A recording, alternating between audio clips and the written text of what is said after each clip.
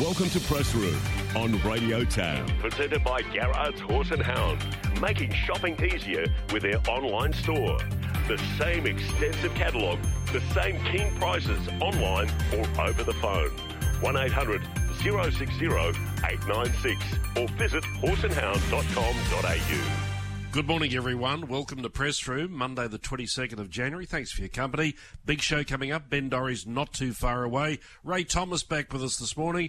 And, of course, we'll get all the Adelaide news with Ben Scadden. And a big day at Hobart yesterday. Colin McNiff will fill us in on all of the feature racing from Tasmania. I'm going to have a chat, too, with a very successful long-time owner and breeder, Ian Corozal. Not just in the thoroughbred world, but in the harness racing side of things as well. Ian comes up in about 15 minutes' time. Always interested in what you think. Contact me via 0499 Putter, 0499 786 837, or you can tweet me at Radio Tabos. Don't forget the podcast's out each week. We tweet the link out on Radio Tabos, or go to Spotify and search under Radio Tab. Press Room, each and every Monday, brought to you with the compliments of Garrard's Horse and Hound. You're listening to Press Room on Radio Tab. Well, there's been plenty of discussion about the third race at the Sunshine Coast on Friday night. It all centred around a $9 chance called El Magic, who was beaten almost 56 lengths after fading out of contention as far as 800 metres from the finish. Let me read you the steward's report concerning this horse.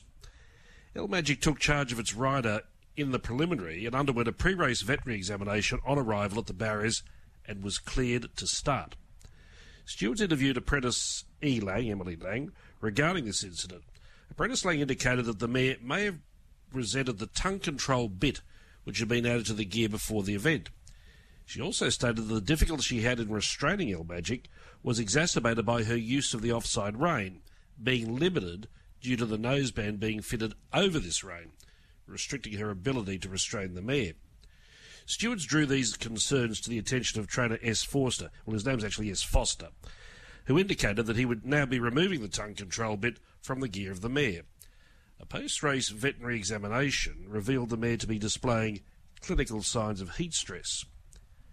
What the steward's report, though, doesn't tell you is that due to the unfortunate situation Emily Lang found herself in, El Magic bolted in its preliminary for conservatively 1,400 metres. The horse was then taken back to the start and, incredulously, was permitted to start by the race day vets. The situation that unfolded came as no surprise, but watching it was quite sickening. If you backed it, you deserve an apology, and of course you won't get one. But the whole sorry situation raises broader questions. Can a chairman of stewards overrule a vet's decision? Is there a permanent head vet at Curic since Martin Lenz's departure? I've counted 21 individual vets on duty at South East Queensland thoroughbred meetings this month. Maybe those questions, we can add them to the KPMG shopping list into their forthcoming review of Curic.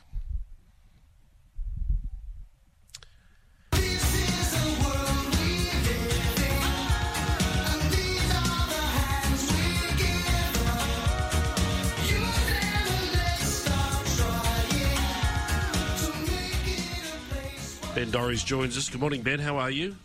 Yeah, good. Thank you, David. Well, Tony Otterbury, a well-known owner, particularly well-known during our last spring carnival with Pride of Jenny's wonderful performances, but fair to say he set the cat amongst the pigeons last week and he didn't mind who heard. Yeah, absolutely. He sent a text message to racing participants, which I actually got, and basically said he has banned his trainers, the trainers that he has for the Jenny horses and the jockeys who ride the Jenny horses, from speaking to industry broadcaster Racing.com, which is obviously part owned by Racing Victoria, while Andrew Jones is the CEO of Racing Victoria. Now, the dispute goes back to, sadly, Dean Holland's tragic death. And, Tony quickly began a GoFundMe page soon after the tragedy and kicked in $100,000 of his own money. And I think the GoFundMe that he started reached about $2 million. But effectively, Racing Victoria wanted to take control of that and put it into a trust fund. But Tony was worried that effectively if they did that, and if something went wrong with the donations, like not all of them went to Dean Holland's partner and family, it was his name attached to it. So Look, bit of a sad and sorry state of affairs. I must say I get on really well with Tony. I can sort of see his point here.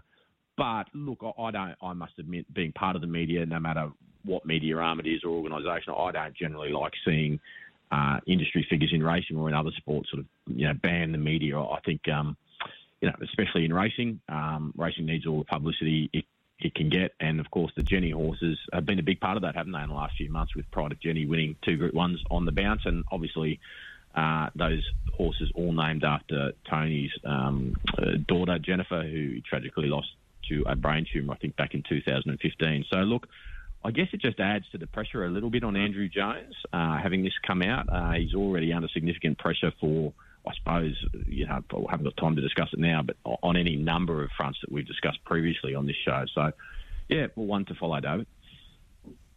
Certainly is. They say in life some things are meant to happen, and this was something that was meant to happen. On Saturday at Eagle Farm, we had a race called the Congratulations Barry Baldwin Plate. Of course, Barry recently retiring from the training ranks, but he's been held in such high esteem that the BRC decided to put a race on Saturday. He had a lot of family and friends there as part of a big party. But the race that was named in honour of him, the Congratulations Barry Baldwin Plate, was won by Substantial.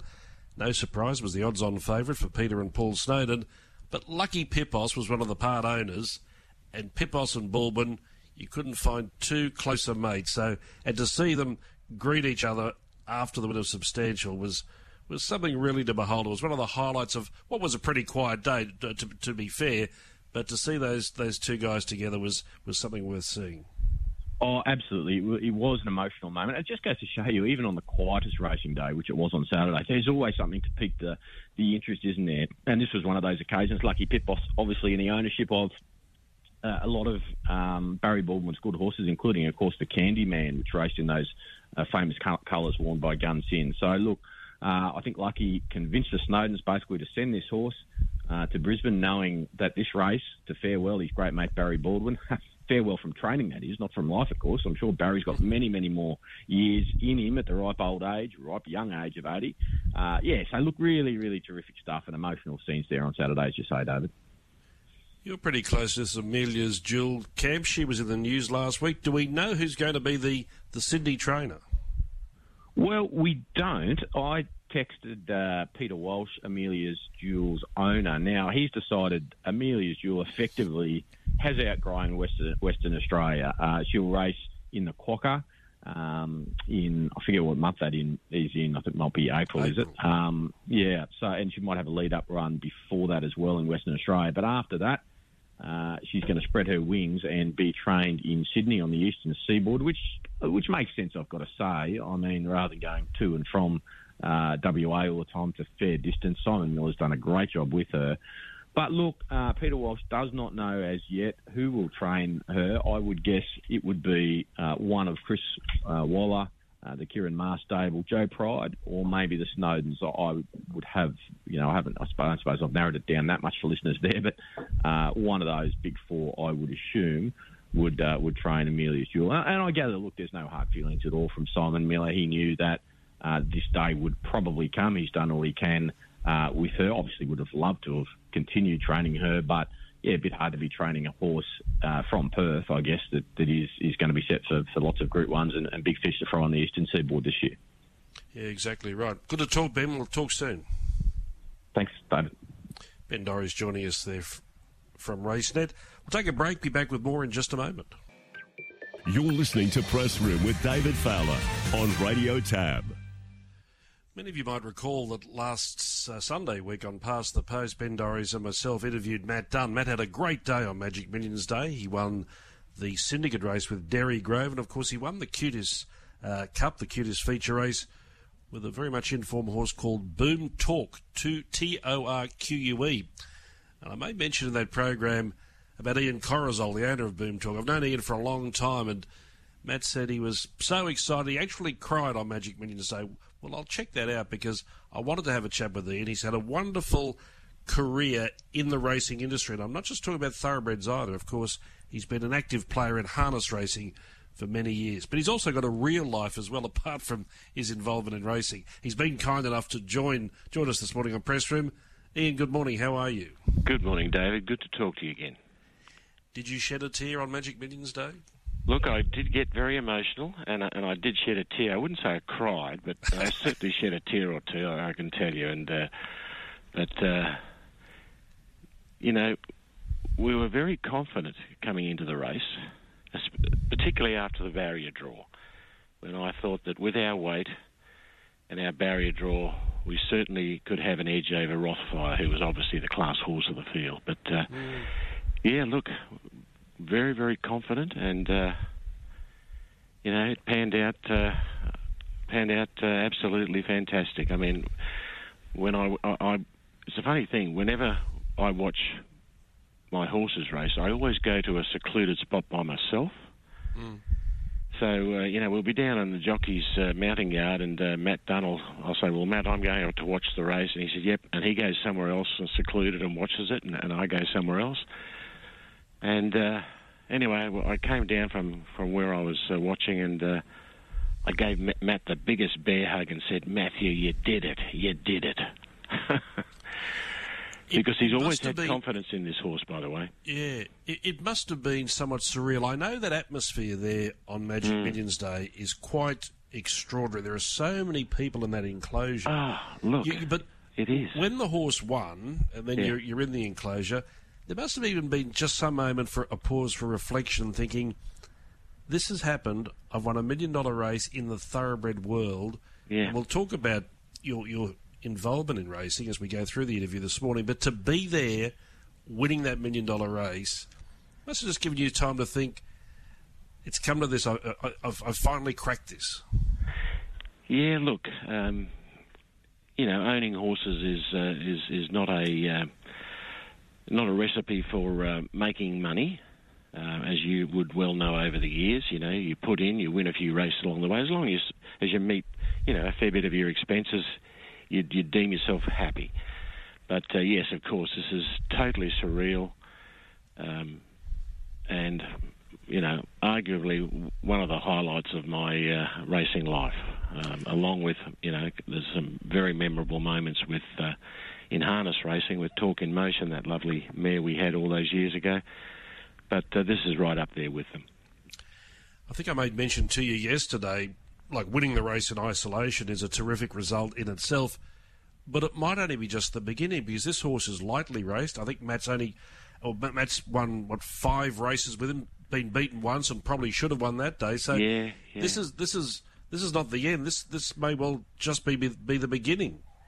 Yes, look, you know, there are a lot of discussion around the horse now on you know, different media, and you know, I'm trying to remain fairly calm about it all. And you know, I had a brief chat with Matt on Sunday morning yesterday, because he went away for a good, well-deserved break after the Millions, and he said he's mapped out a little plan for him, and that plan is, for the moment, to get a bit more experience, because you're right, the horses, this is only his, the Millions Day was his second start into his second ever race preparation. So he's made enormous strides, and Matt, I must say, has been the catalyst to unlocking the key to this horse, because, you know, previously the horse had, I think, 5 starts for a couple of very unlucky placings, but he never got to the races until he was halfway through his 3-year-old year, which was a source of disappointment for me, and caused him to change trainers. And then when Casey Fogden decided to retire, then I selected Matt. And selecting Matt, by the way, was with a very good friend of mine, a fellow I went to high school with, and he made his entire career in the racing industry, and that's a fellow called, you'd know him well, Roy Beckerman, who ultimately became the CEO of Doomben. And, well, Roy and I speak to each other almost every second day, if not every day. But he has been one of my greatest supporters in the thoroughbred industry, or racing. And he's my consultant on all matters with thoroughbreds. And I remember when we bought this horse, I said, Roy, he's a swayback. And within a half a day, Roy had come back and said, Ian, Tulloch and Northern Dancer were swaybacks. and they were both champions. And wow, Roy, where'd you get that from? And he was spot on. He said, don't let it worry you. And the funny thing is that while the evidence is there, you know, I've seen videos of him going through the sale ring those few years ago, and he was definitely a swayback, and that's why he was relatively cheap at the auction.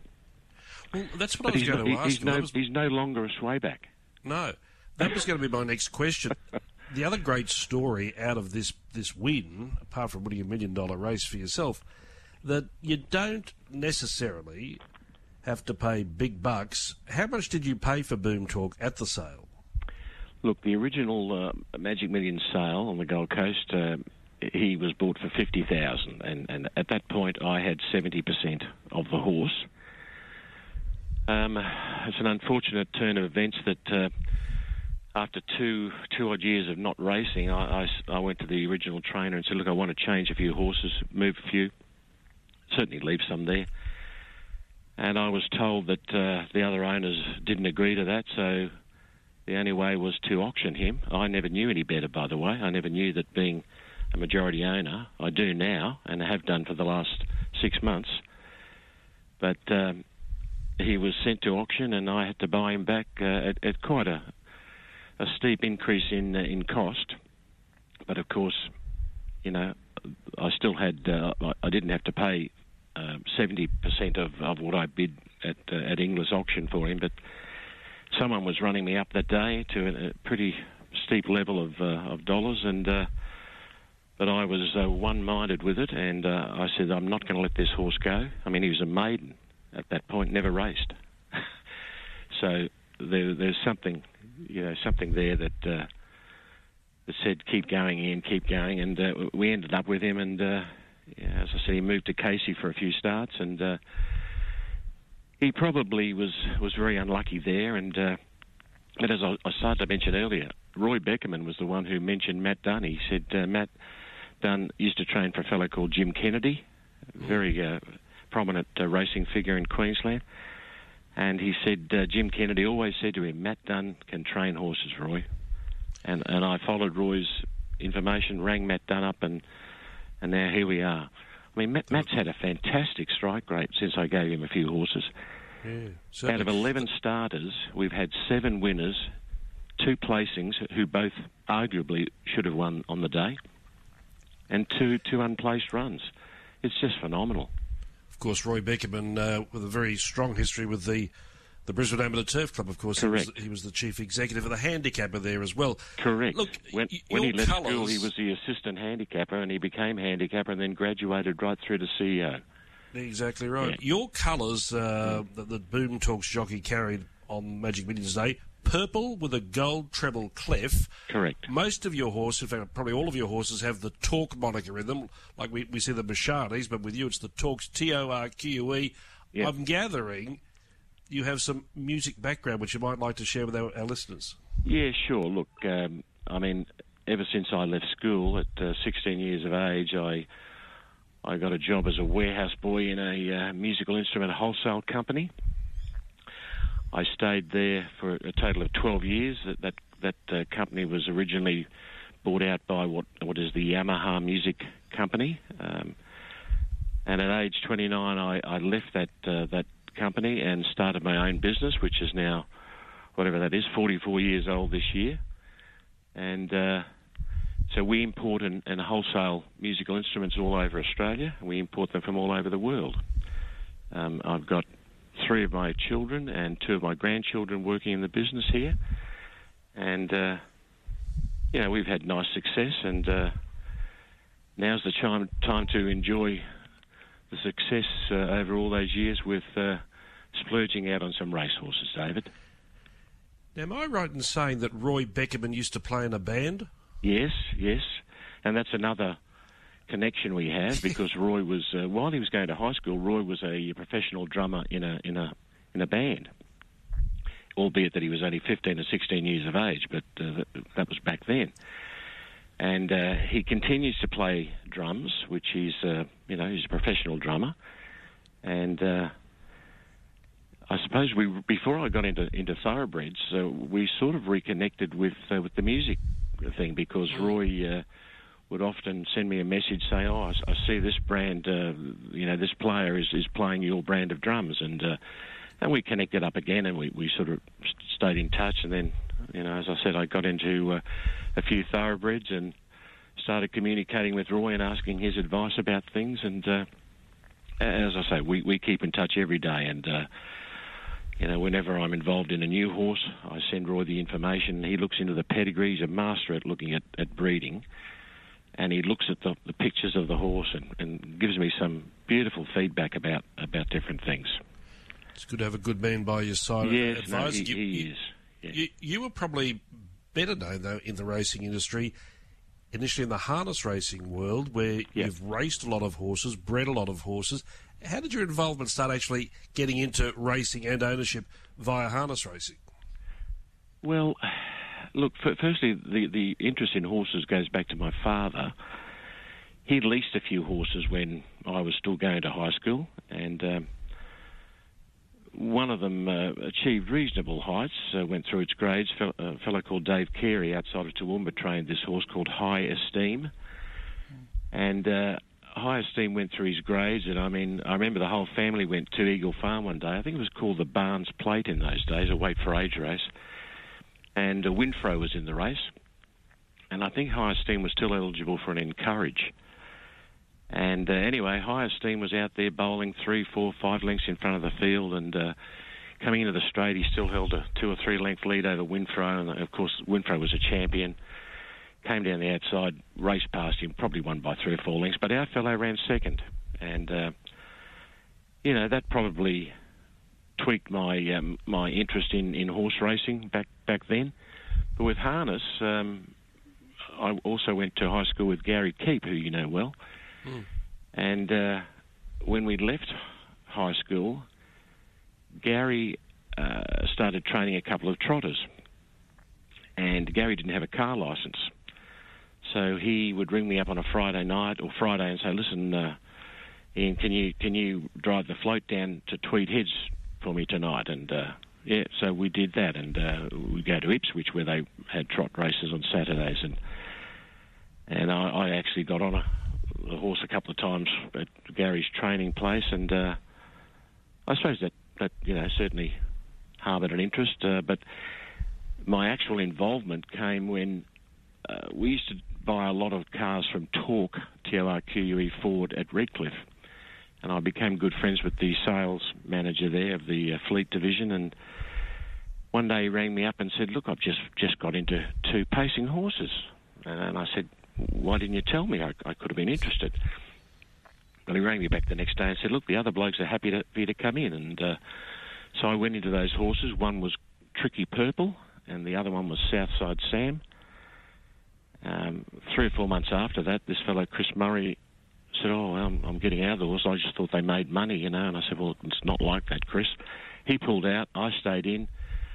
At the end of the day, I kept Tricky Purple after her racing and bred from her, and she threw a couple of reasonably nice foals, and that's where my association with the Purple and Gold began, because, as you know, Vic Rasmussen had Purple and Gold silks, and later on Vicky Rasmussen, who also trained for me.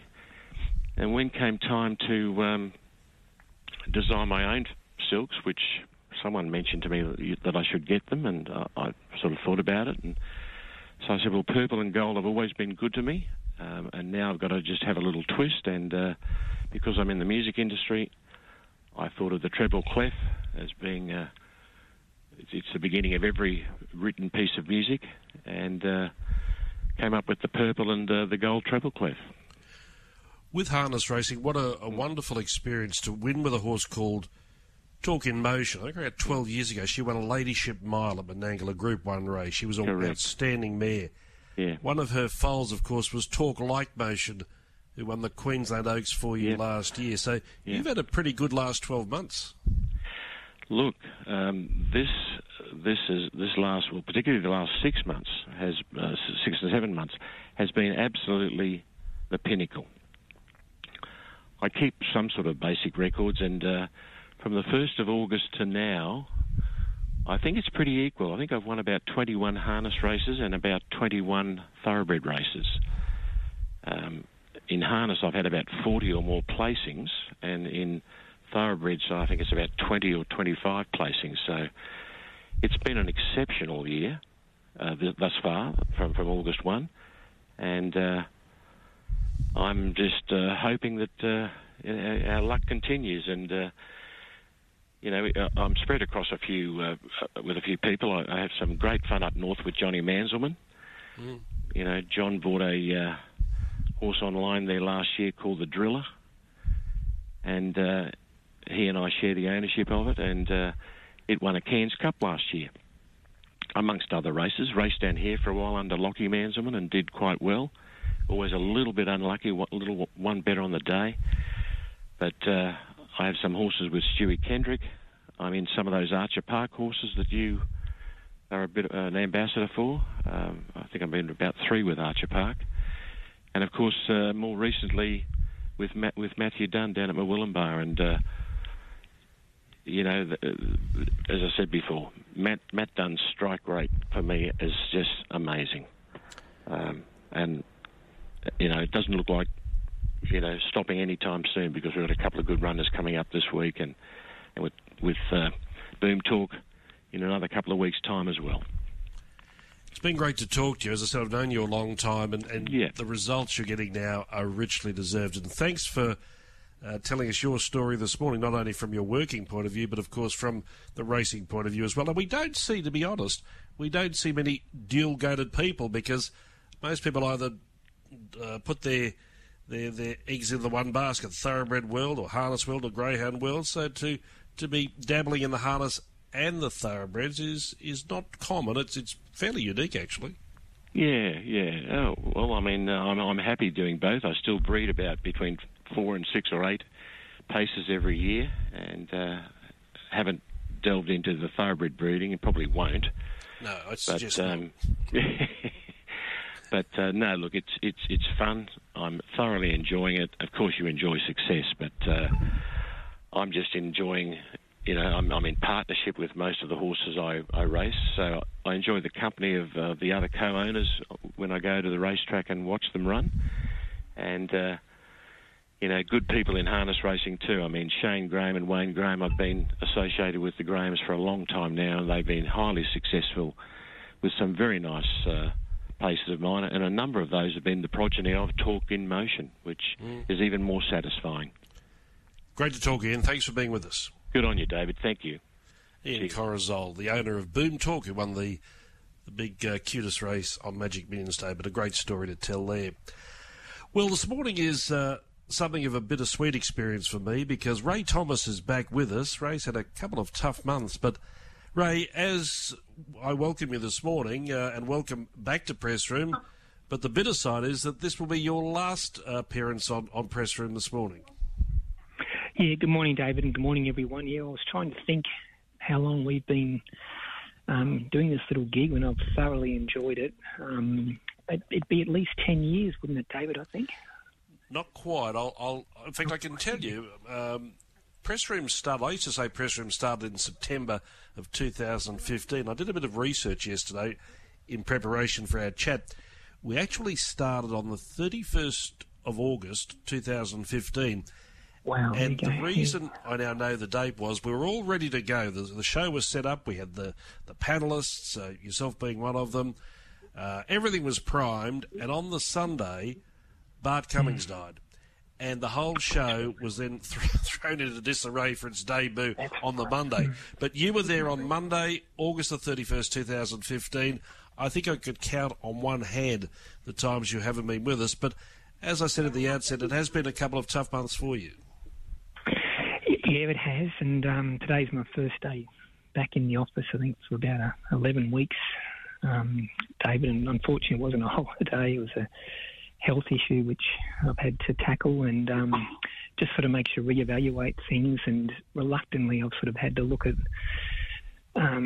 areas of my that I should cut back on, and I really enjoy our discussions. You're a brilliant interviewer, and you do challenge the people you're interviewing, which I really enjoy. But I do need to cut back on a lot of the things that I do, and just try and have an easier work week, so to speak, David. So with reluctance, I have to sort of say goodbye to you in that respect from a weekly basis. If there are times when Mitch is on holidays, and I know Mitch Cohen's done a great job, and he'll certainly do a super job going forward. But when he's on holidays, or if there's a major event, always happy to talk to you, David. Be careful. I might hold you to that. But I thought one way to look back at your time with Press Room would be to go back to the Saturday the races were on at Rose Hill before Press Room started on that Monday, the 31st of August.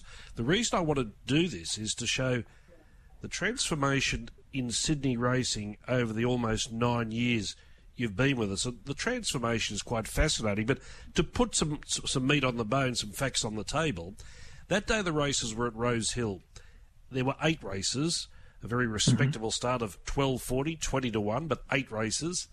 The feature was the Run to the Rose, was run by Exosphere for Godolphin. The race was the biggest race of the day. The prize money was $175,000. The bread and butter races were worth $85,000. In that time, there was no Everest, there was no Golden Eagle, there was no Kosciuszko, there was no Big Dance. And here we are, some 9 years down the track, and racing in Sydney is totally different in a number of ways to what it was back when Press Room started, and it's all been on the way up. Yeah, it certainly has. The prize money, as you mentioned, just continues to go through the roof, and like whilst I've been away, obviously the news about Rose Hill potentially being sold off for housing and residential property, if that does go ahead, and there's still a lot of water to flow under the bridge, so to speak, David, but that would provide another considerable stimulus in terms of liquid assets that the club and the racing industry would have to pour back into prize money and infrastructure, etc., down the track. So, and as you mentioned, there's just the changing face of racing. Like 2 years after that initial Press Room, of course, the Everest was introduced in 2017. There was a lot of derision about it, and it wouldn't last, and slot races that will be here today, gone tomorrow. Well, we hear this morning there's a new slot race being introduced in New Zealand. Of course, you've got one in Rockhampton, which has been successful, the Quokka in Perth. The other codes have picked up on the Everest concept, and those other new races, like, as you mentioned, the Golden Eagle, which goes from strength to strength. Would have loved to have had a crystal ball back in 2015, because it has just been extraordinary, and the pace continues, doesn't it, David, with the prize money injections almost on a 6-monthly basis in Sydney racing. Prize money has increased, and never been a better time to invest in the industry if you're an owner. And of course there are areas that can be improved, and by no means is New South Wales racing void of criticism, but certainly the industry now is in a tremendous place compared to even a decade ago. Yeah, exactly right. One thing that wasn't different then was that Chris Waller was going to win the premiership of that season, 15-16, and James McDonald was going to win the Jockeys Premiership. Just speaking of McDonald, he's done the double-header thing. He won 3 on Saturday at Rose Hill. I think he won 2 at Sha Tin yesterday. He sits about 4th on the Sydney Premiership ladder at the moment, 35 wins. Nash up there on 44. Can he win the premiership this season? Certainly he can, but I guess it depends on James himself, and he's certainly a man in demand, isn't he, David? And Hong Kong will come calling again. I think England will come calling through the Northern Hemisphere summer, and if he puts his mind to it, he's only 9 wins behind Nash, and he has missed a lot of Sydney racing in this season. We're not quite at the halfway mark, and he spent a number of weeks in Hong Kong. He spent the majority of the Spring Carnival in Melbourne, so he has missed a fair chunk of the season so far. So if he wants to concentrate on winning the Sydney Premiership, I'm sure he can, and he would. But it depends. I know he'll ride a lot in Brisbane. As I said, Northern Hemisphere summer, he loves to ride at Royal Ascot and spend some time in England during that period of the Australian winter. So he's within touching distance of Nash. It to be fair to Nash Royal, he's got a fantastic strike rate at the moment, the best strike rate of any jockey in Sydney, and he is riding as well as ever. Jason Collett and Tyler Schiller having great seasons, but James McDonald, if he wants to focus on the premiership, I'm almost certain he would win it again. I often say, or often said in our conversations, we're of similar vintage, and as youngsters we can remember Tommy Smith dominating 2-year-old racing along the eastern seaboard. His daughter Gay, in partnership with Adrian Bott, they've done it, but they haven't done it to a level that they're doing this season. We saw Fully Lit, another 2-year-old winner for the stable on Saturday. He'll go to that Inglis Millennium race, but it's been well talked about. Storm Boy and Straight Charged and Espionage and Node, even Two Darn Lizzie won the debut race up here. All of these good 2-year-olds. It's going to be some sort of juggling act over the next few weeks as we head towards the Golden Slipper and then, of course, the Size and the Champagne.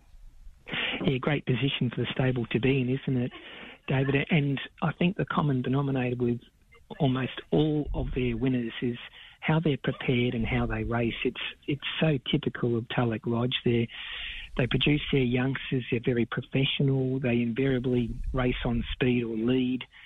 They don't show any greenness. They don't run about in the straight under pressure. They invariably run true to the line. And they're tough and they're strong and they're well educated. And they have got an exceptional bunch, it seems, so far this season. And we had a couple of trials this morning where they produced a couple of their big guns as well. So Espionage has become almost a forgotten horse. He won way back on day one of the 2-year-old season in the Breeders' Plate, leading home a Gay Waterhouse Adrian Bott trifecta. He's finished unplaced in his trial this morning, but didn't have much luck. Prost, who ran third in the Breeders' Plate, was an impressive winner, running down Shangri-La Express, who we thought was the number one seed until Storm Boy's emergence at the Magic Millions. And just news here, I'm sure you would have caught up, David, but just in case your listeners haven't, Storm Boy now will follow the Dance Hero program. Dance Hero is the only Magic Millions winner to train on and win the 2-year-old Triple Crown in Sydney. He had one lead-up run after the Gold Coast in the Skyline, and Gay Waterhouse and Adrian Bott most likely to follow the exact same path with Storm Boy into the Golden Slipper on March 23. But they're in a fantastic position and trying to split all these good 2-year-olds up and qualify as many as they can for the big one at the Golden Slipper.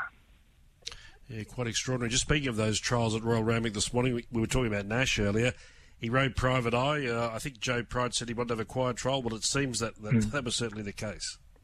Yeah, he just went out for fun, and really he's being kept very, very fresh. He'll go first up in the Lightning, and he's been kept to sprints now, and of course he was placed again the Everest back in the spring, and he'll be a force to be reckoned with come TJ Smith Stakes Day, I'm sure. He does race very well straight at Flemington, but 1,000 metres, they might just be a touch sharp for him, but he'll be flashing home late and then back to Sydney. Of course, the Everest winner, think about it, he's going to be tried. It's been well documented.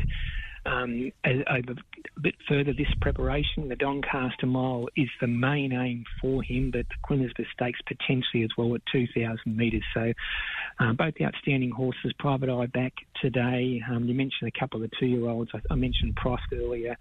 He won that trial beating Shangri-La Express. Michael Friedman's got a very good team. Manal, the Gimcrack winner, ran in that trial, and she was kept under a really tight hold by Tommy Berry, and I think she's a filly to follow going forward.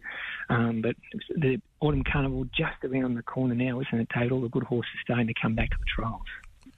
Speaking of good horses, there was a bit hanging over Bjorn Baker's head on Saturday. Derby Syndications purchased Cabalas online of Chris Waller, I think for just over $300,000. Now, he trialled well on 2 occasions. He was freely tipped as being the good thing of the day. Ultimately, he won and won well. So Bjorn would have been delighted that the purchase, they struck pay dirt straight away. Yeah, he admitted there was a bit of pressure going into that race because this colt did go or join his stable with a bit of a profile. Of course, in the spring, he was one of the favourites in the up-and-coming stakes and was showing considerable promise. And Coolmore decided to sell Cabalas after his spring campaign. As you mentioned, Derby Racing through Scott Derby, very astute buyer of racehorses, has purchased Cabalas, and Bjorn Bank's got a really nice colt here. It is off-season. Of course, he'll need to continue to make that progression going forward, but he showed in his initial campaign that he's not far away, is he, David? So if he can take that next step in the autumn, and the indication there on Saturday was that he certainly has. He's a big, strong colt. He's got terrific bursts of acceleration, and he needed a run on Saturday. I know he had 2 good trials going into it, but he looked above himself in conditions. So Bjorn's got a bit of room to move with Cabalas, and he's got a promising colt going forward. Derby Racing are in a great position this season. Of course, they've got Overpass and Osmosis, both last start Group 1 winners in the spring. They'll be getting ready for big autumn campaigns, and Cabalas can join that team now as well. Ray, thanks for your contribution over almost 9 years. We mentioned what things were like in Sydney when Press Room commenced back in August of 2015. Of course, there was so much we could talk about. Time has beaten us. We lived through the era of Winx when she was in her winning sequence. They were great times to talk about. Of course, you joined us from Royal Ascot when Nature Strip was over there. Your professionalism has been second to none, and we expect nothing less from you. It has been a privilege for me to have you as an inaugural panellist and a regular panellist on Press Room. I hope the health continues to improve and get better. And, to end, you're always welcome on this program at any time. Thanks for being with us. David, can I just say it's been an absolute pleasure, and as I said earlier, it's with reluctance that I sort of hang my hat, but with young Mitch Cohen coming through, as you said, the changing face of Sydney racing, well, it's the same in the Press Room, and Mitch is certainly going to be a tremendous asset to your program going forward, and thanks so much for having me over such a long period of time. It's been my honour to talk to you each Monday morning, David. Good on you, Ray. Thanks for that. Thanks, David. Ray Thomas joining us this morning here for the last time, well, maybe not the last time, but the last time officially on Press Room. Let's have a chat with Ben Scatterdow at Adelaide. He's been waiting patiently on the line. Ben, good morning. How are you? Morning, Dave. Very well, and I certainly echo those sentiments about Ray, one of the truly great men of Australian racing, Ray Thomas. And of course, you worked with him for many years. I did, yeah. And whenever I happened to be in Sydney or needed some information about Sydney horses, Ray always gave me as much time as possible. I was a young guy coming through. Ray was a huge help. Like I said, he despite his profile, he was never too busy to help, and certainly one of the truly nice guys that I ever worked with. Just a great man. We were talking about the powerful battery of juveniles that Gai Waterhouse and Adrian Bott have. It's quite extraordinary this season. Let's talk about some 2-year-olds in your neck of the woods. Now, we saw Kira Yanagi debut in the first at Gawler on Saturday. Winning, I suppose, as expected, the Written Tycoon filly. Now, do they have ambitious plans for her? Look, they do. I thought she was good on Saturday. It's only a 4-horse field, obviously. She was expected to win. She jumped $1.35, and I guess she kind of won like you'd expect a $1.35 chance to win. She won by almost 3 lengths. Looked to have plenty up her sleeve. Still got home in 33.93, which was solid enough. Just how much extra there is, I guess we'll find out in time. But look, Will Clarkin certainly got the Blue Diamond on the board still. Absolutely hasn't made a commitment to pressing on to that. He's going to see how she gets over that first up run at Gawler over the next few days and make a decision there. We've got some warm weather here in Adelaide. Tomorrow in particular, it's due to be 40 degrees. So whether those kind of things are a factor in terms of how she recovers from that first up start. But I think it's on the table, but Will's a long way from saying he absolutely will commit to pressing on to the Blue Diamond. She may just go to the paddock after that first up run. I think she's about an $11 chance, isn't she, in pre-post betting, something like that. I wouldn't be backing her $11 based on what I've heard from Will after that race on Saturday. But, if she does get there, I think she's got a lot of upside still. She's still learning what it's all about. She's a $390,000 yearling buy, which in South Australian terms, is plenty of money. But she certainly looks like she's worth that investment. Yes, exactly right. Another good 2-year-old too. One that we've probably half forgotten about because it's been a while since we saw her race. Caravas, of course, she went on debut at Murray Bridge, then won the Ottawa on Oaks Day at Flemington. Will we see Caravas soon? Yeah, absolutely. Yeah, so you're right. It's been a couple of months since we've seen her, and a lot of these other 2-year-olds come out, and you start talking about them. And Caravas, she can't do any more than she has so far. She's a really good first-up winner, and I thought the Ottawa Stakes win. If you look back at that race, it's going to stack up pretty well, I think. Arabian Summer was in that race. She's got a very nice form line there, and she's due to jump out at Morpheville tomorrow. Thankfully, it's early. Jump outs are early in the day, so the heat shouldn't be as much of a factor. So she'll have that jump out. She'll then,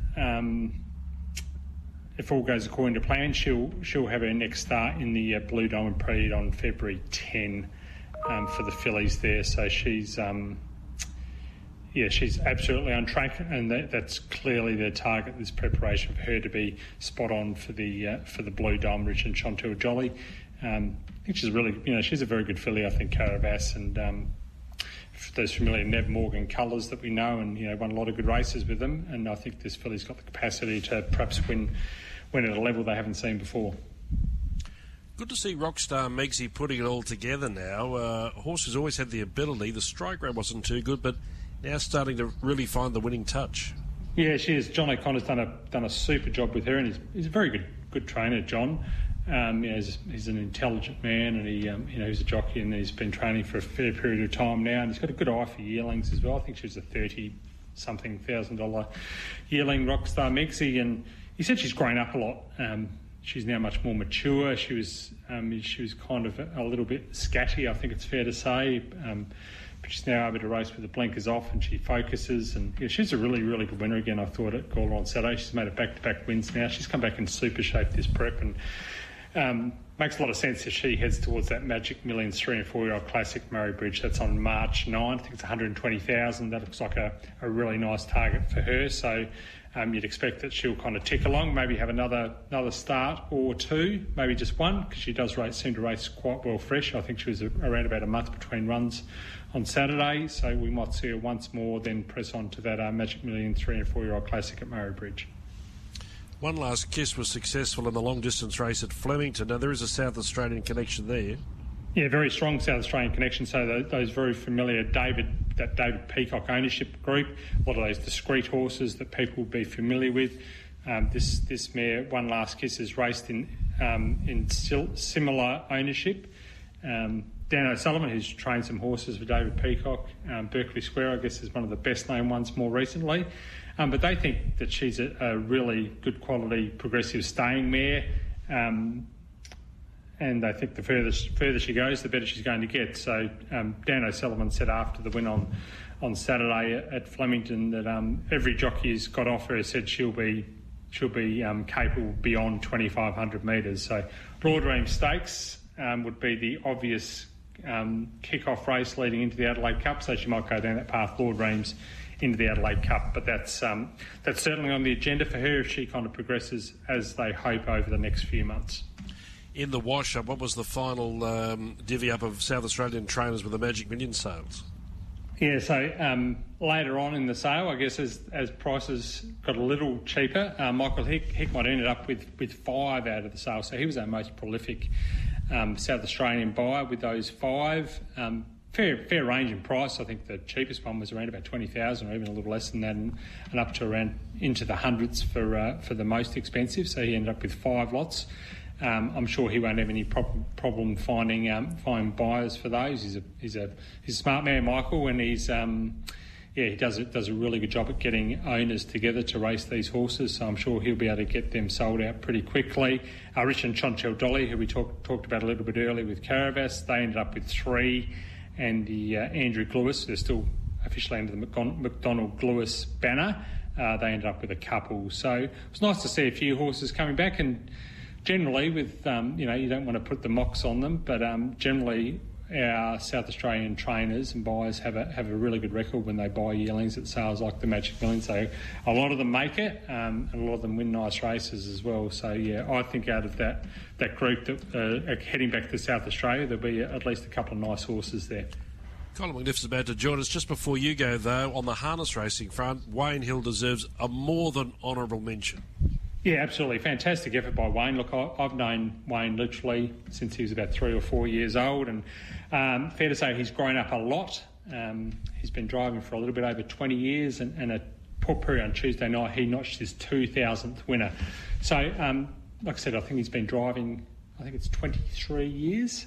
I think his first winner was around about 1999, something like that.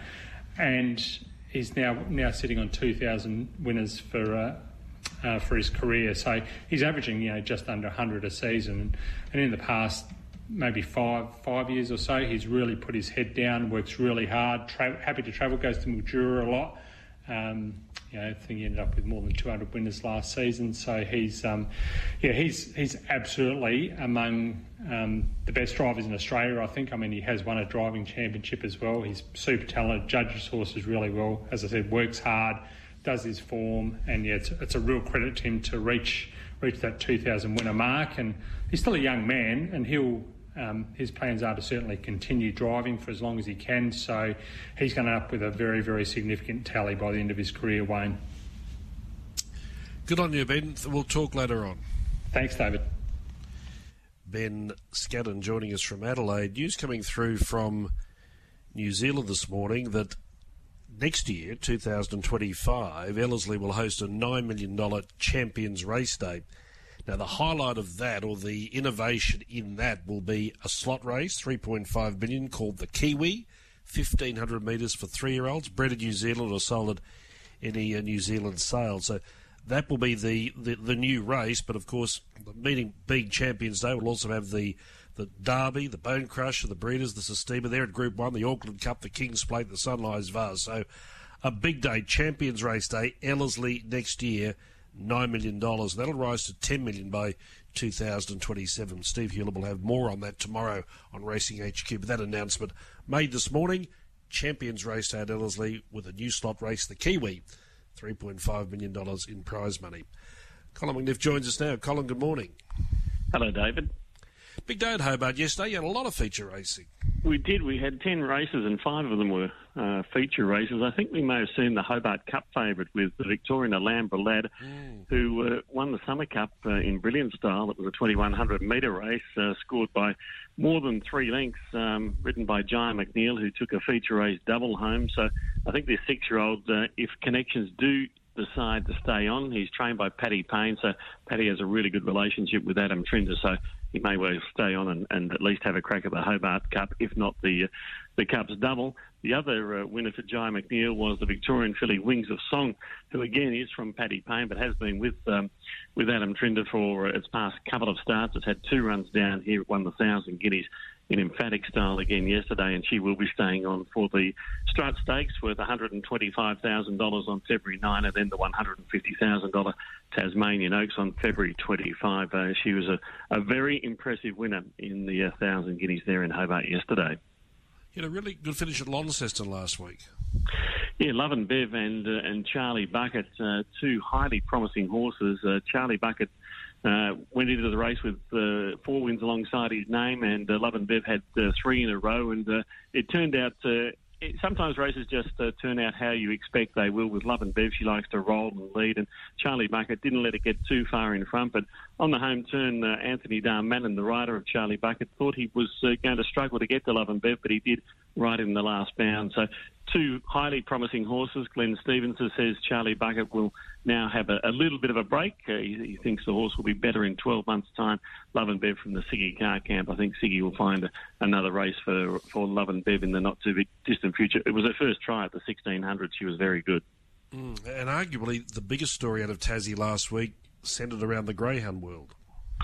It did, with Anthony Bullock, who's been the state's leading trainer for just about ever in recent times. Of course, was given a life ban when a live Paddy Mellon tail was found on a lure apparatus on his property.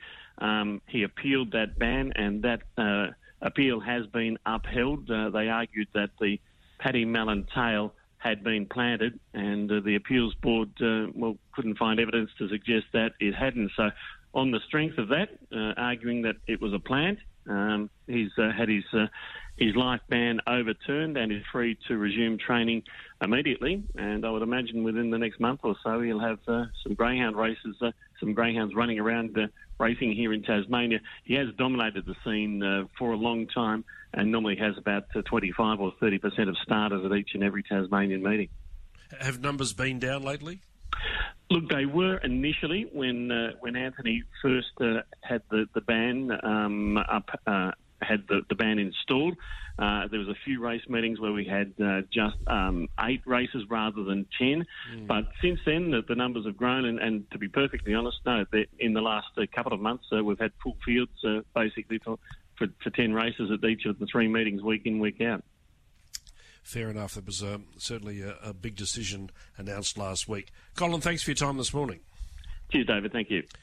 Colin Minoff joining us, of course, the Tassie Carnival currently in full swing. Australia Day this Friday. We're racing at Eagle Farm. Also, there's a big day at Kilcoy too, one of their biggest days of the year.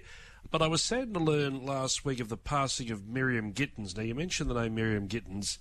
It goes hand in hand with racing at Kilcoy.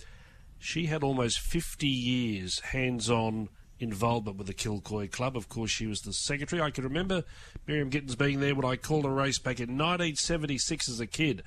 But she was also the treasurer and then in later years on the committee. So to the Gittins family and all of her friends, we pass in our sympathy. She passed away last Tuesday. Kevin Carney, a very popular trainer here in southeast Queensland, passed away last week in his mid-70s, so we extend our sympathies there. And just before I go, we raced at Ipswich yesterday. Don't forget they're racing this Saturday, coinciding, of course, with the big day at the Sunshine Coast. And it's called the Recovery Race Day.